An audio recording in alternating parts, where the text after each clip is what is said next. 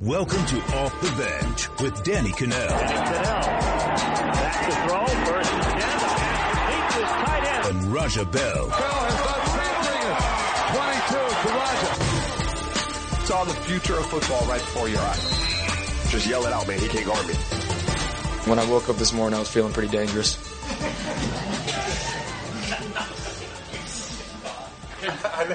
Care to expand on that? I just woke up feeling real dangerous. Yeah. Oh, yeah, Baker Mayfield, a little swag there. I guess he was feeling dangerous. 3 touchdown passes on the day as they beat the Atlanta Falcons. Pretty shocking upset there with the Falcons, the way they were rolling. But Baker Mayfield came out with a pretty good game plan. Nick Chubb went for 176 in that game. It's one of the reasons I love Baker Mayfield. He's not afraid to just tell it like it is, come out, give you some good lines for the press after the game, give you some good sound bites. So big win for the Browns. Not making the playoffs, though. Good luck to them the rest of the season. But some teams that might. We've got the NFC East that is an absolute shambles right now, and you thought that it was going to be the Redskins and the Eagles, and one of those two teams were probably going to, take it to the last week of the season potentially, and one of those teams would end up winning that division.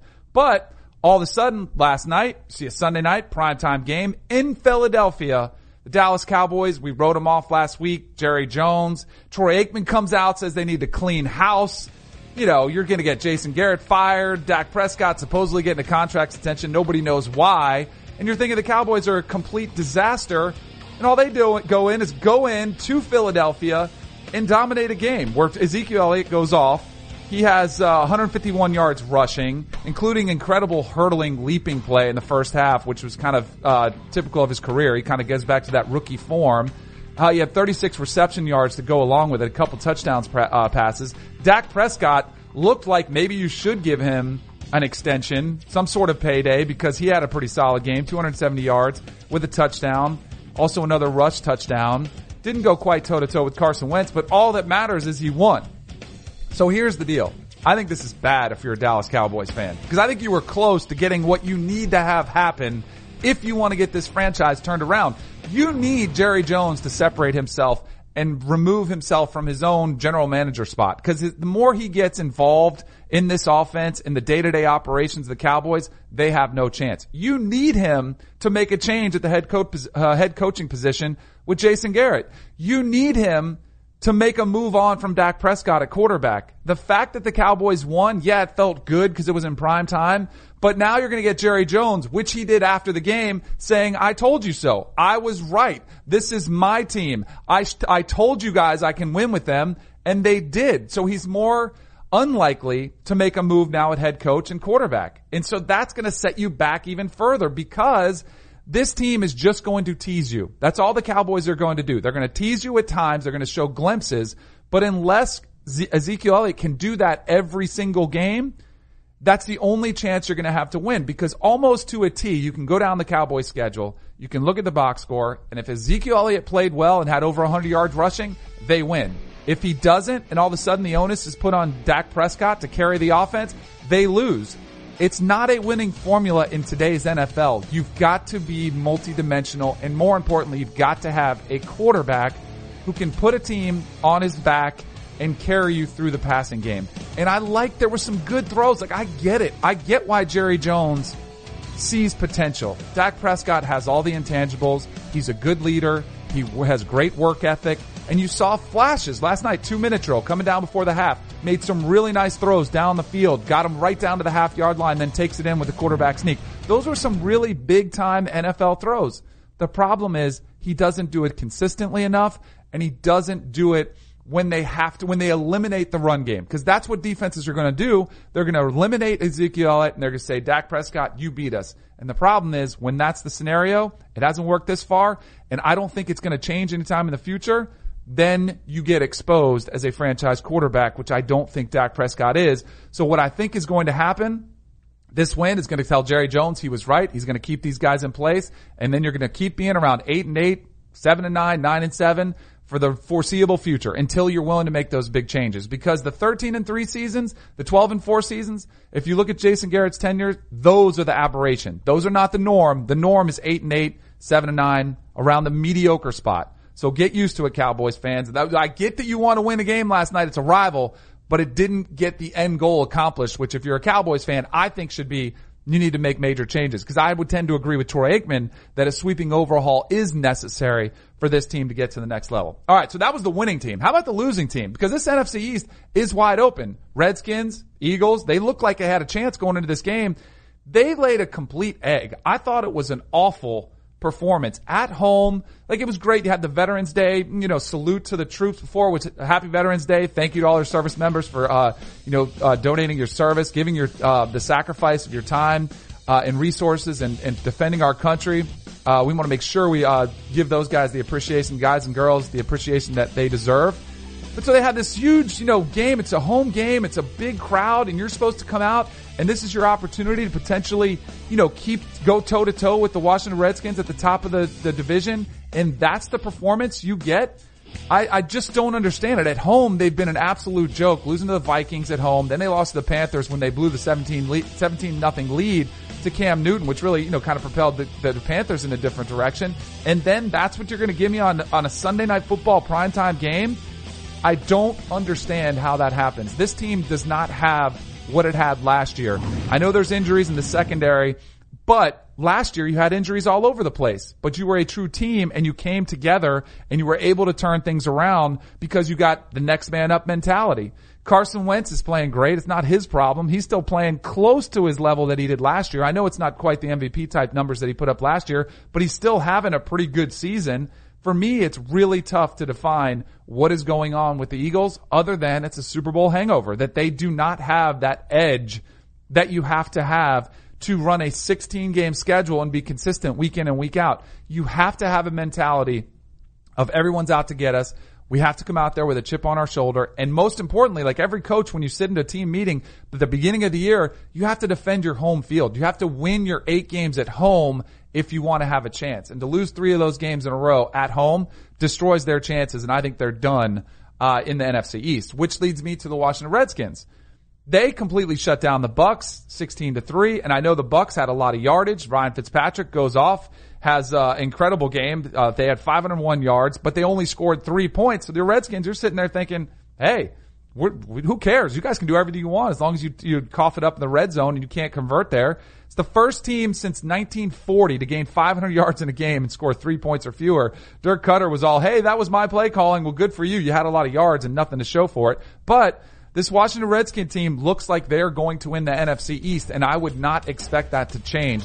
They've had their best start to a season through 9 games since posting a 6-3 record in 2008.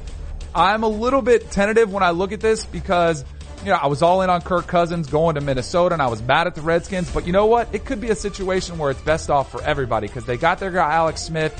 He's, he doesn't have to put up huge numbers. He only had 170 yards passing, but they're able to run the football. They don't turn it over. And when the other team turns it over 4 times, that's going to be a pretty good recipe to win games. So I think this is a scenario where the Vikings got their man, the Redskins got their man at Alex Smith, and their schedule, the way it sets up, a couple big road matches. They get through Houston next week, who's been on fire. You have to go on the road to the Cowboys and the Eagles, which, it's part of the division. It's part of those, tough stretch that you've got to get through on the road.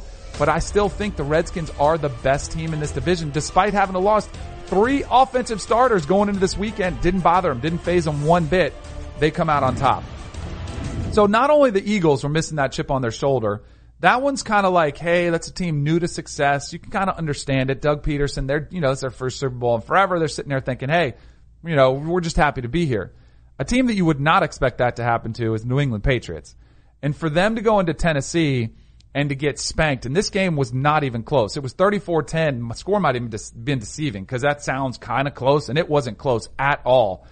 I thought New England got exposed a little bit, and it's concerning because I think I had the Patriots to get their over total. 11.5 games coming into the season was their win total, and I took the over because I thought it was a lock. Every season since 2008, except for one, they've had 12 or more wins, so they've been this model of consistency.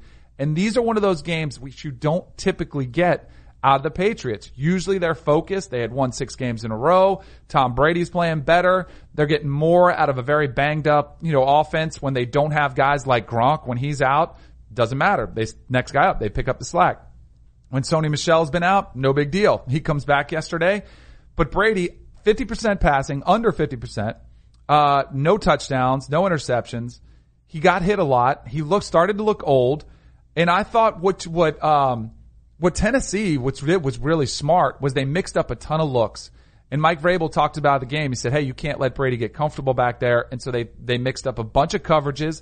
They threw a bunch of blitzes at him. They basically threw the kitchen sink at him. And it was effective. It worked for the Titans. And Marcus Mariota is starting to play 1,000 times better than he's played throughout his young career. And it looks like he's taken that next step to the next level, getting some more consistency out of the rush game where they had 150 rushing yards to go with it. I think this team, the Titans, are a team that could be a threat in their division, which right now looks like it's owned by that Houston Texans team, which has been so hot, but they've won 6 in a row. And you kind of look at the Texans and the Titans, they're very similar, young quarterbacks where they've got a lot of potential.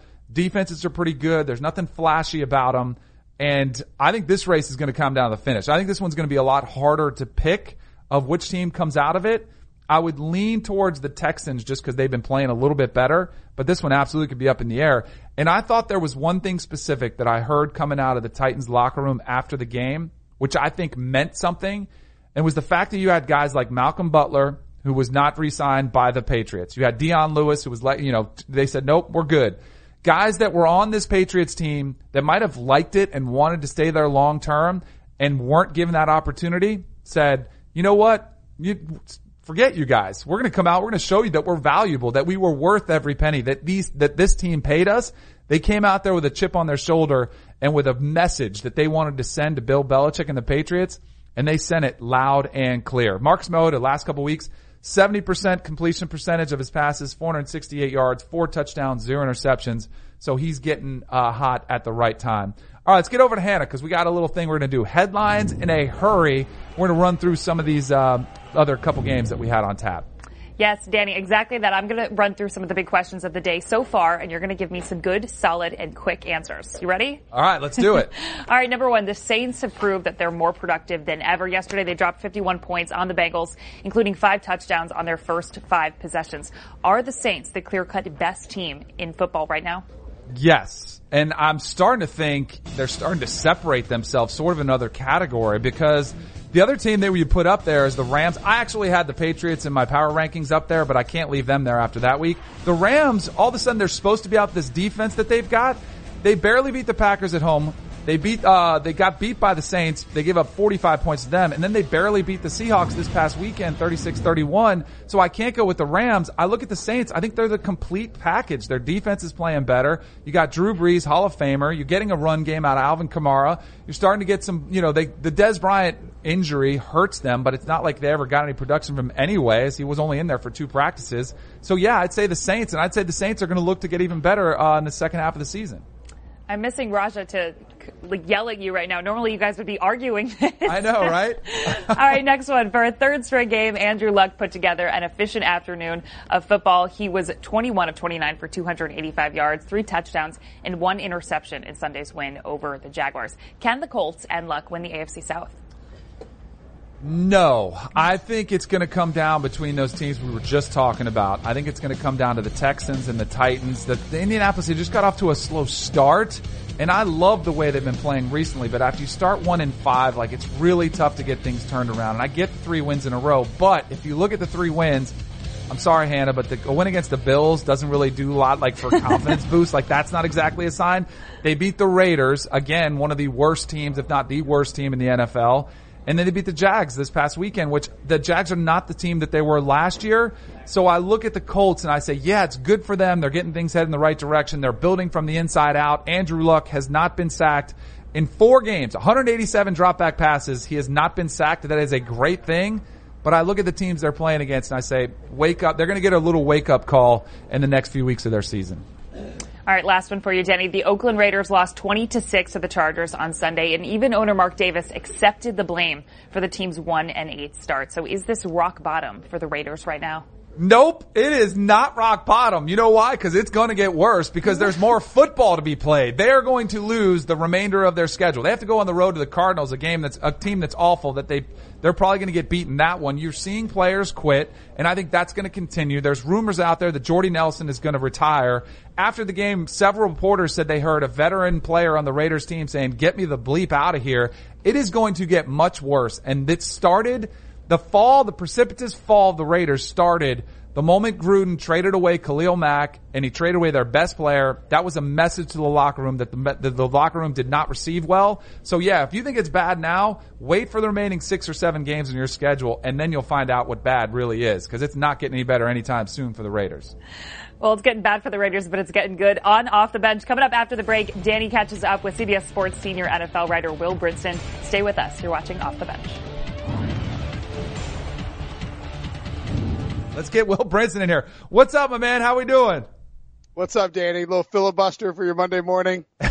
Yeah, exactly. Nothing like that. We love talking to you, Will, especially when I'm riding solo. Like, we always love talking to you, but when I have somebody to bounce something off, it makes it a lot better. Make sure you follow him on Twitter at Will Brinson. You can also check out his Pick Six podcast. That's our daily NFL podcast. All right, Will, the story that will never go away, seemingly, is the Le'Veon Bell saga. And I cannot wait for this Tuesday deadline to finally come and go because we'll have our answer and we can put it to bed. Because I'm tired of hearing maybe he's going to come in. It was the Labor Day reporting. Then it was, maybe the bye week. Here we are. The deadline is here. What do you think is going to happen? Because the latest report said he's not going to go there and he's going to sit out the rest of the season. I think he's out. I think he's going to skip the season, Danny. It's crazy. I mean, he has until Tuesday at 4 p.m. Eastern to show up and to sign his tender. And even at that point, the Steelers are going to use, and the best example of why they'll do this is the Dez Bryant injury. They're going to use the 2-week roster exemption on him, which will allow them to, pay him a percentage of whatever he's owed for that week. And theoretically it could be 0, but they would negotiate something more. I just think that Le'Veon Bell has decided that when he sees what happens to Dez Bryant, because the worst case scenario is he shows up now, signs the tender, tries to get into football shape, gets out there in week 12 or week 13 and tears his Achilles. Like, he won't get any money on the free agency market. And I think he knows that if he goes out there now and he waits it out and he rides it out until after the season and he loses out on $14 million, he can hit a payday in the off season that will at least, he's never going to make up for the $14 million lost in a single year, but he can get the full, fully guaranteed $40 million contract that he's wanted all along. Is this potentially a loophole that nobody thought would happen? Because I was reading some articles about that, because if the Steelers did franchise tag him again, it'd be at $25 million, which, it'd be a huge payday. I don't think they will. But is this something that you think could become a trend if players are willing to just, hey, I'll sit out a year, I'll wait, I'll get to my free agency? Do you think this is something that he might have started without even knowing? Yeah, I do. I think he's an accidental genius. That's my favorite phrase. Like, good job by you, Le'Veon. You're accidentally Kurt Flood. Way to go. I think that, I'll be honest. I read the CBA fairly frequently, and I had read this a few weeks ago, and something didn't seem right as I was reading it, but I was like, maybe I'm just sleepy or didn't have my coffee what am I missing here? And then when going back and rereading it, you're like, yeah, it is clear there. If you, on that third tag, if you miss the entire year, because we were all under the impression wrongly and stupidly, and even Le'Veon's agents and apparently everybody was under the impression that if you skip a season by not reporting and not signing your tag, that you would just be tagged at the same price the year before. But it actually escalates on the third tag. So in other words, anybody who wanted to play this string out, I guess DeMarcus Lawrence might be the next closest guy. If he doesn't want to negotiate and the Cowboys want to tag him again, he can keep playing. And what eventually will happen is, for Le'Veon Bell, the Steelers could use the transition tag on him, but that basically makes him a free agent and gives them the ability to match while he's out there shopping offers. So he's either going to get $25 million guaranteed for a single year, which he would love to do, and he would probably play next year on that, or he's going to get, the ability to shop himself on the transition tag, or the Steelers will just let him walk and he'll become a free agent. It'll basically boil down to how will they maximize their compensation back for Le'Veon Bell, but it's shaking out to be where it won't be much at all. Yeah, it's going to be interesting to watch and see how this plays out because I think there will be other players that will start to take advantage of it. So our own Jason La Canfora reported over the weekend that John Harbaugh and the Ravens headed for a split, and it's kind of both sides have agreed. It does almost feel like sometimes in the NFL where that 10-year window that just gets stale, and it's like good for everybody to move on and take another, just take a different job and to get some new blood in there. Do you think that's what this is about for the Ravens? Or is it more about the lack of success they've had recently? It's a little bit of both, and I think the timing of the window makes a lot of sense, and Jason pointed this out, but, Joe Flacco is going to be gone after this year, regardless of, like Lamar Jackson could be kidnapped by aliens tomorrow, and Joe Flacco is still going to be gone. I mean, his contract sets up that way. Ozzie Newsome is walking away, the GM, leaving and turning things over to Eric DeCosta, and John Harbaugh's contract is, set up where he has 1 year left. He doesn't want to be a lame duck, but they don't want to extend him. He did win a Super Bowl. It doesn't feel like it was that long ago, but it secretly was. And, they haven't made the playoffs in a long time. They haven't been very good since they won that Super Bowl and had to give Joe Flacco that huge contract. And I just think that it would be better for John Harbaugh and it would be better for the Ravens to go out and find somebody. I don't think that the setup that John Harbaugh's got there is necessarily conducive to being the best possible setup for Lamar Jackson and for the future going forward. And look, Jason and I talked about this on the Pick Six podcast, but if you look at their roster, there's like 3 guys on the whole roster you would give up a first round pick for. And that might be stretching it. Most of the guys, most of their talent is 27 or older. It's not a bunch of young players. And so they do need sort of more of a reboot than I think than we really understand. I still like them to make a playoff run this year, but it's going to be difficult. And I think that it is probably best for John Harbaugh to walk away. Danny, he'll be highly coveted on the free agent market. 2 spots to look for him to potentially land if the Packers were to move on from Mike McCarthy for similar reasons. John Harbaugh could be a fit there. And then I think Cleveland would make a ton of sense too, working with John Dorsey and Baker Mayfield and Nick Chubb, a young franchise that looks like it has a bright future. Yeah, and they're obviously with Greg Williams, the interim coach, they're not going to keep him around. They definitely need some new blood in there as well. So maybe that could be a good fit. So that puts this division like Mike Tomlin's the only guy with any job security in there. And, at the beginning of the season, 1-2-1, you're like, maybe he was up for grabs too. But that leaves us with the Bengals and Marvin Lewis, 0-7 in the playoffs.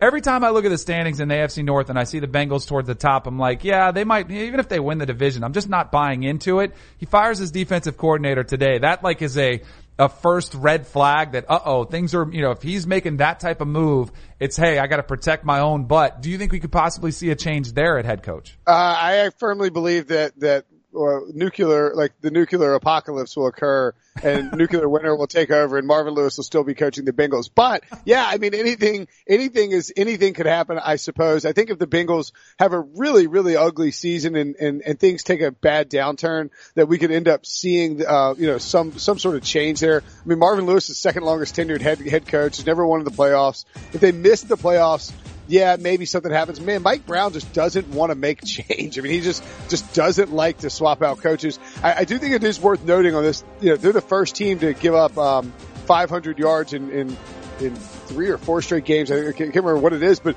the 4 teams they played are really good. Like, they gave up a bunch of yardage, to the Steelers, the Chiefs, and the Saints. I mean, and the Buccaneers, like 4 of the 5 best offenses in football. And so that doesn't help. As John Breach has pointed out, there's a bunch of, players who don't understand the system running around there looking like they don't understand the system. Terrell Austin came in and Paul Gunther had been the head coach or the defensive coordinator, for so long. And to make that change, it hadn't carried over and it hadn't worked very well and their defense just hadn't looked good. So maybe Marvin Lewis takes over the calls and it gets a little bit better. It's a tough path to the playoffs for them.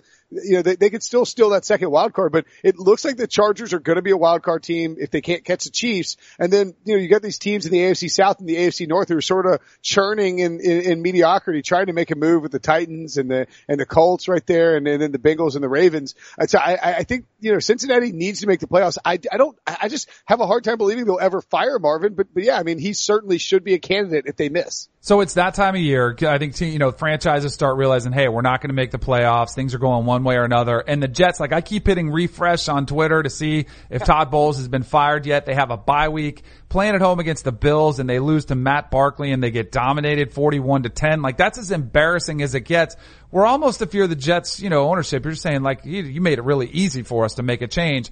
Do you think that comes down soon? I saw right before we got on here, NFL Network, or Ian Rappaport of NFL Media reported he doesn't hear the Jets are going to make a change in season. So it sounds like it'll be something after the season. I mentioned this with David Amendolara on CBS Sports Radio earlier this morning, but it kind of makes sense to wait, if only for optics purposes, for Christopher Johnson, who's the operating owner right now after Woody left to go be an ambassador in some foreign country. You don't want to look like your typical Jets owner, right? You want to look like you know what you're doing, that you're patient, that you're willing to play the string out and see how the season goes. And Todd Bowles I think he's been a better head coach than people give him credit for, given the talent that they've had there. But yeah, I mean, you're right. Sam Darnold looks bad for a few weeks in a row. You get Sam Darnold hurt. Then you bring in Josh McCown. You're playing against Matt Barkley, who hadn't won a game since 2013 and was signed by the Bills 2 weeks ago. And you give up 41 points to the Buffalo Bills. I mean, that's more. They gave up 41 points yesterday. They scored 41 points yesterday and 33 points in their 4 or 5 weeks combined before that. Now you got the Patriots twice after the bye. Your season's over. I guess they'll probably let him play out the string if they let him get through the bye, just for the younger players. But certainly, there's change coming there, and I would expect them to look for an offensive-minded young head coach to work with Sam Darnold. Yeah, it's like all these teams that we're talking about, the Browns making a switch at quarterback, or at coach, head coaching, the Ravens, they all have rookie quarterbacks. Like why, like you would think you would have timed this up better, because it's only going to set their development back, which I don't know if they even consider. But like learning an NFL offense is not easy. And now they're going to have to learn their second in 2 years, all of them. When you look at Darnold and Mayfield and Lamar Jackson, it's just, I don't know. Some of these times I look at these teams and I just scratch my head. I'm like, was there not really a plan in place like a year ago? And clearly not. They just do things reactionary like the entire NFL does. Well, it's like the Hugh Jackson thing is insane. Like, why would Jimmy Haslam force Hugh Jackson onto John Dorsey, the new GM, who's drafting a new quarterback, and say, all right, you got to make this work with this guy and try and figure it out. By the way, he's won one game in 2 years. We're not sure. He may have never really developed a quarterback. We're not sure.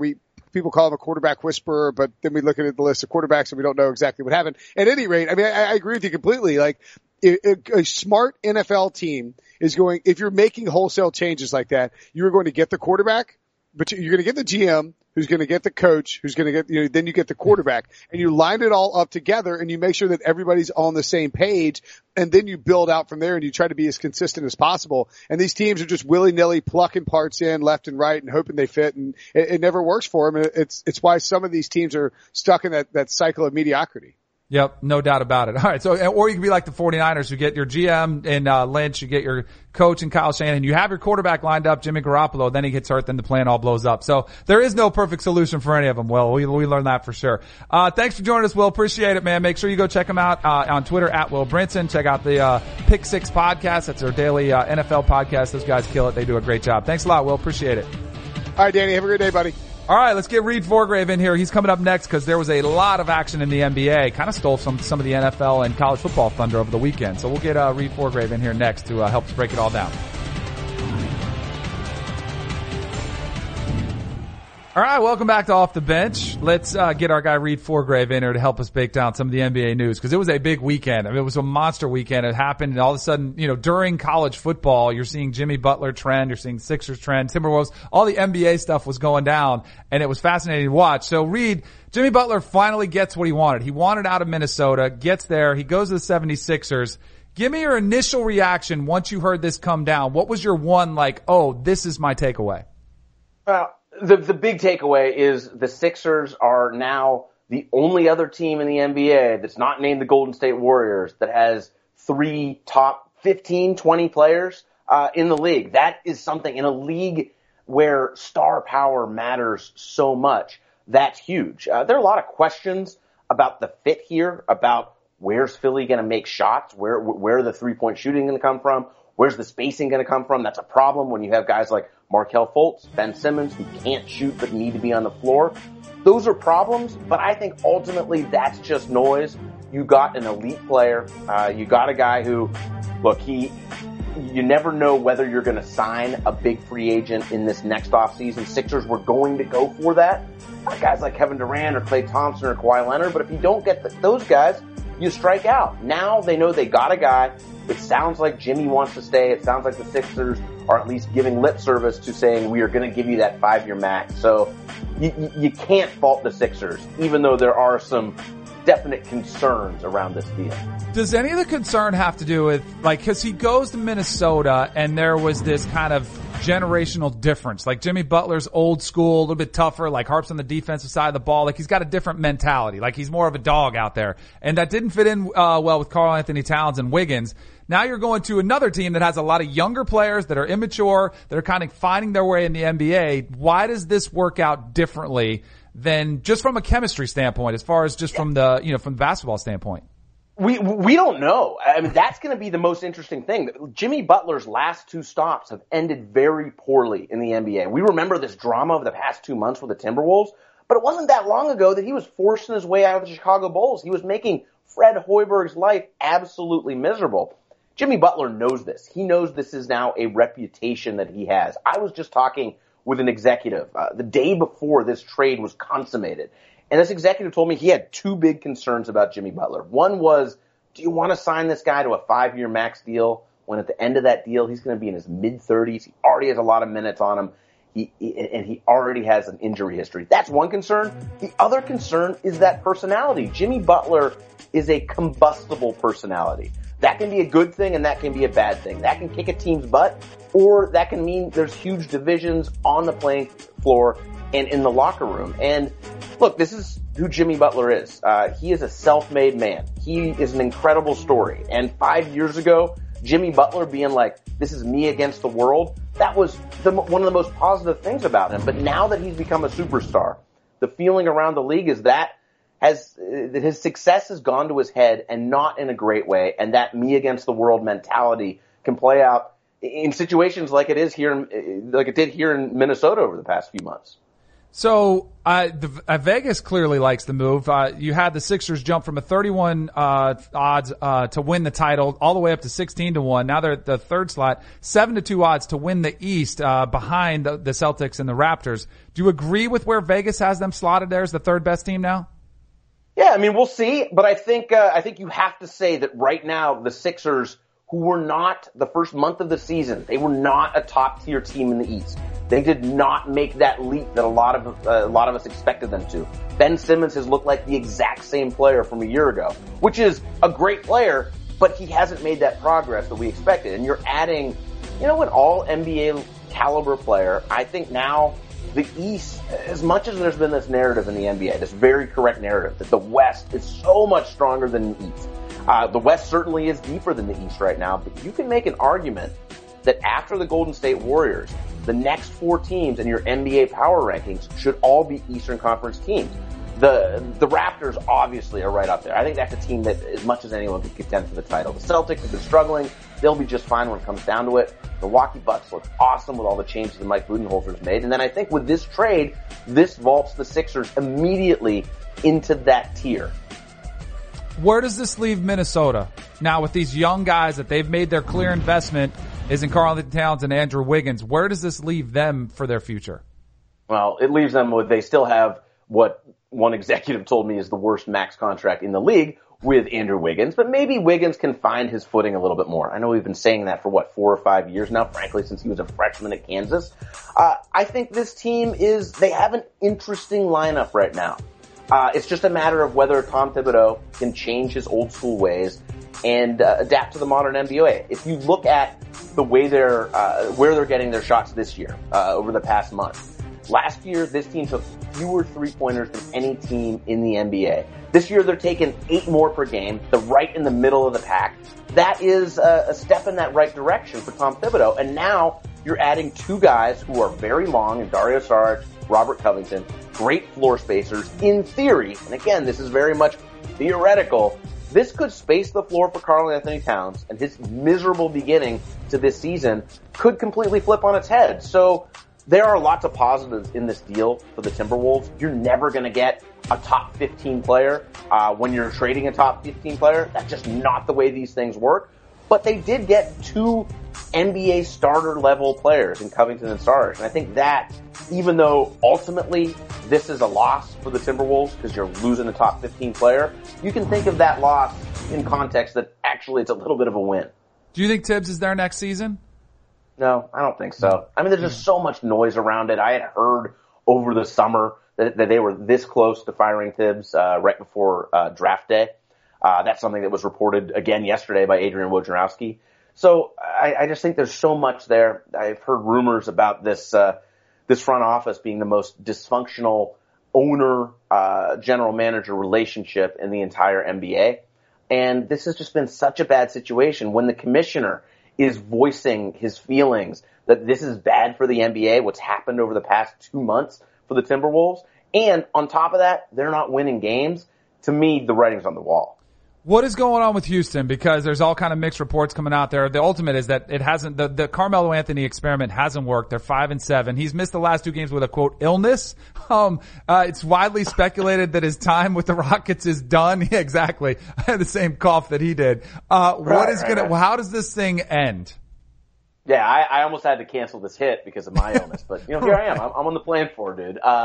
This ends soon, and this ends, amicably, I think. It clearly hasn't worked, and I think the Rockets and Daryl Morey are treating this delicately because they know that Carmelo Anthony is one of Chris Paul's best friends, and that they put a lot of political capital into making this work, and it hasn't worked. Daryl Morey is one of the most analytical-minded minds in the NBA, and he looks at those numbers we're looking at right now, and he says, it appears that our net rating is 11 points worse per 100 possessions when this future Hall of Famer is on the floor.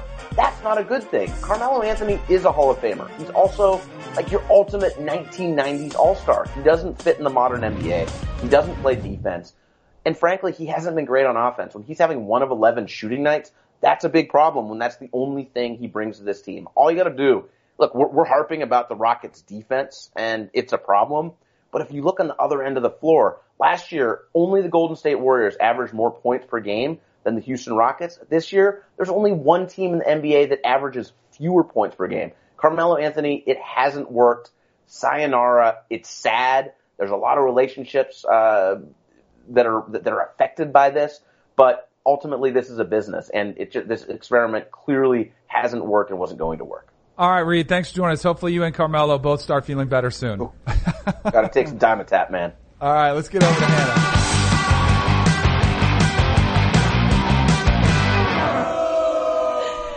That intro is so funny. Like, how do you not laugh at that? You're like putting on makeup and some of that. Anyways, it's time for our special Monday tradition, my personal favorite. We call out Danny on everything he blasted on social media over the weekend. So I'm going to run through some of them, and then you can make your case. So we start with a tweet from you on Saturday about none other than Alabama. Surprise, surprise. Danny, you said, quote, pretty impressive back-to-back defensive performances for Bama, shutting down the 104th and 106th ranked passing offenses.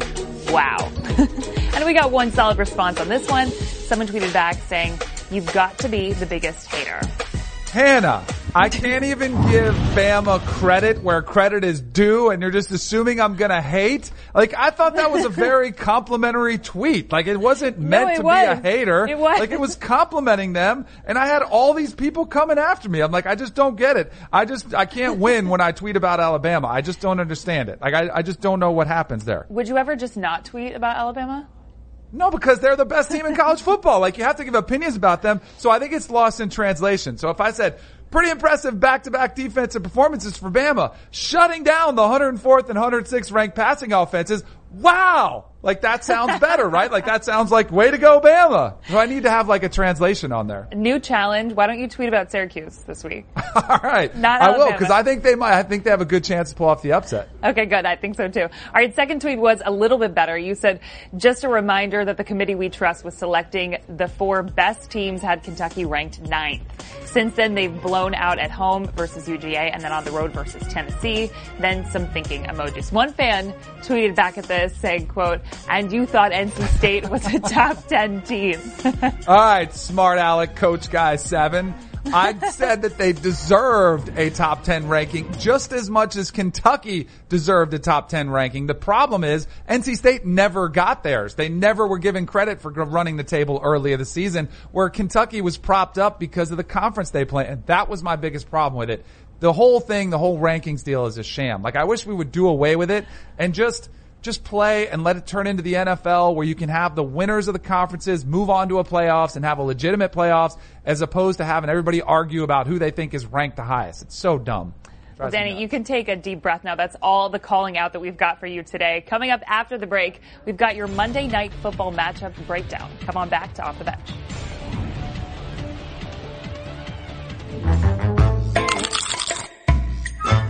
All right, let's finish it off strong with some leftovers on Off the Bench. So, we were talking about NFL power rankings, who's the best team in the NFL. The Saints look like they've got that slot pretty much locked up, and one of their biggest competitors are the Rams, who they did beat at home a couple weeks ago.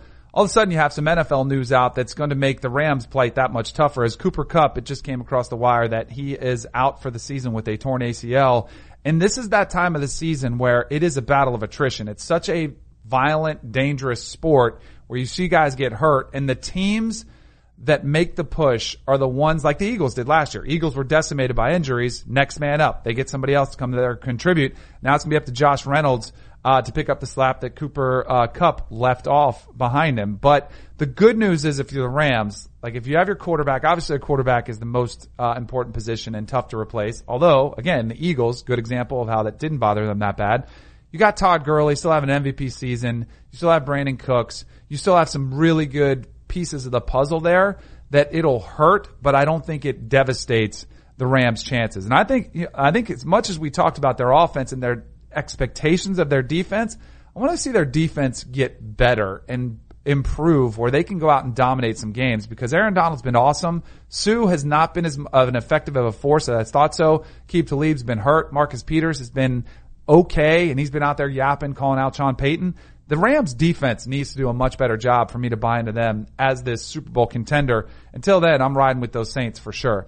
College football news we had yesterday, and this was a really awkward situation because their head coach, Bobby Petrino, was doing his Sunday morning coaches show, which you see all the time. Every coach does it. They have it locally, and they break down the game. While he's doing his show, it came across the ticker on the bottom line. It said, Bobby Petrino fired from the Louisville head coaching spot. So he gets removed from Louisville. It's been an interesting tenure for him because, you know, when he's had a quarterback, he's done all right, Lamar Jackson, but they've had a lot of 9 and 8 win seasons. So they haven't been able to get over that hump, get to an 8 or even a 10 win season or 11 win season, get to a New Year's 6. Haven't been able to contend for a ACC championship. Granted, they play in a really tough division with Clemson and Florida State, but you did have a Heisman Trophy winning quarterback in Lamar Jackson, and the best you could muster was 9-4 and 8-5 seasons with him.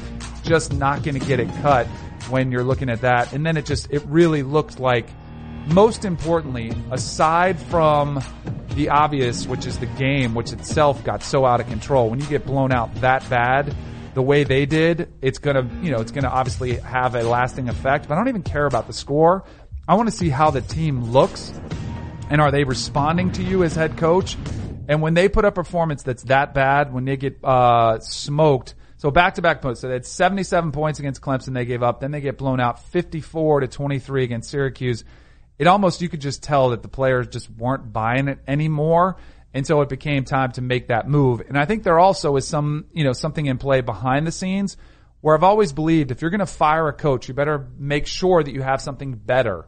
Like, there's got to be another option there that you're going to say, all right, we're going to fire this guy. Because Bob Petrino is a pretty good offensive mind. He's had a lot of success as a college coach. You better have something better. A lot of speculation that Jeff Brom, head coach at Purdue, played college football at Louisville, spent some time there, that he's their guy. And you better make sure you can lure him away from Purdue, because he's got a pretty good thing going with Purdue, turning that program around, having them much more competitive. I think they'll be able to do that. I think Louisville is a better job than Purdue in the Big Ten. But again, you better make sure that you have that in place before you do it. So now you've got several head coaching openings already this season. Firing Petrino at Louisville. Kansas, they've agreed to part ways with Tim Beatty after the season, which is kind of an awkward deal. They're going to let him finish out, but they've agreed to part ways. And then you got Maryland, an opening with DJ Durkin, which is going to be a really tough job to take over the reins there with all of the baggage that comes along with the horrific tragedy that they suffered there. But you hear about this toxic culture. Matt Canada is doing a pretty good job as an interim coach, but you just feel as bad as it's been, they need to clean house, clean out president, clean out athletic director, coaching staff, all of it, and start from scratch, which if you're a guy similar to Matt Rule at Baylor, where he basically got this 6-year deal because they said, look, we know it's going to be rough for a couple years. We're going to believe in you. And Matt Rule's done a pretty good job at Baylor, turning it around after a first year 1-11. This year having a lot more success, including some pretty big wins this season. So that'll be interesting to watch how that plays out at Maryland. Monday Night Football tonight, Giants at 49ers, the battle for the top pick. The problem is both these teams, 49ers don't need a quarterback. They obviously need picks. The Giants do need a quarterback, and we'll have to see if they're going to be in the market for the top quarterback that comes out. The problem is there's not a guaranteed guy, like a stud that comes out. You got Justin Hobart, what's my man's name out at Oregon, Coca? Justin Herbert. Can't believe I forgot his name. Or Drew Lock at Missouri. Those names aren't exactly ones you're going to be fighting for to drop 30 million guaranteed on. So it'll be interesting to watch. And can the Nick Mullins magic continue? I think he's got a pretty good chance to do it. Kyle Shanahan will have a good game plan for him going against the Giants. Also, let's see if Saquon Barkley can continue his tear on his rookie season. Maybe it'll be entertaining, but probably not. Have fun watching that one.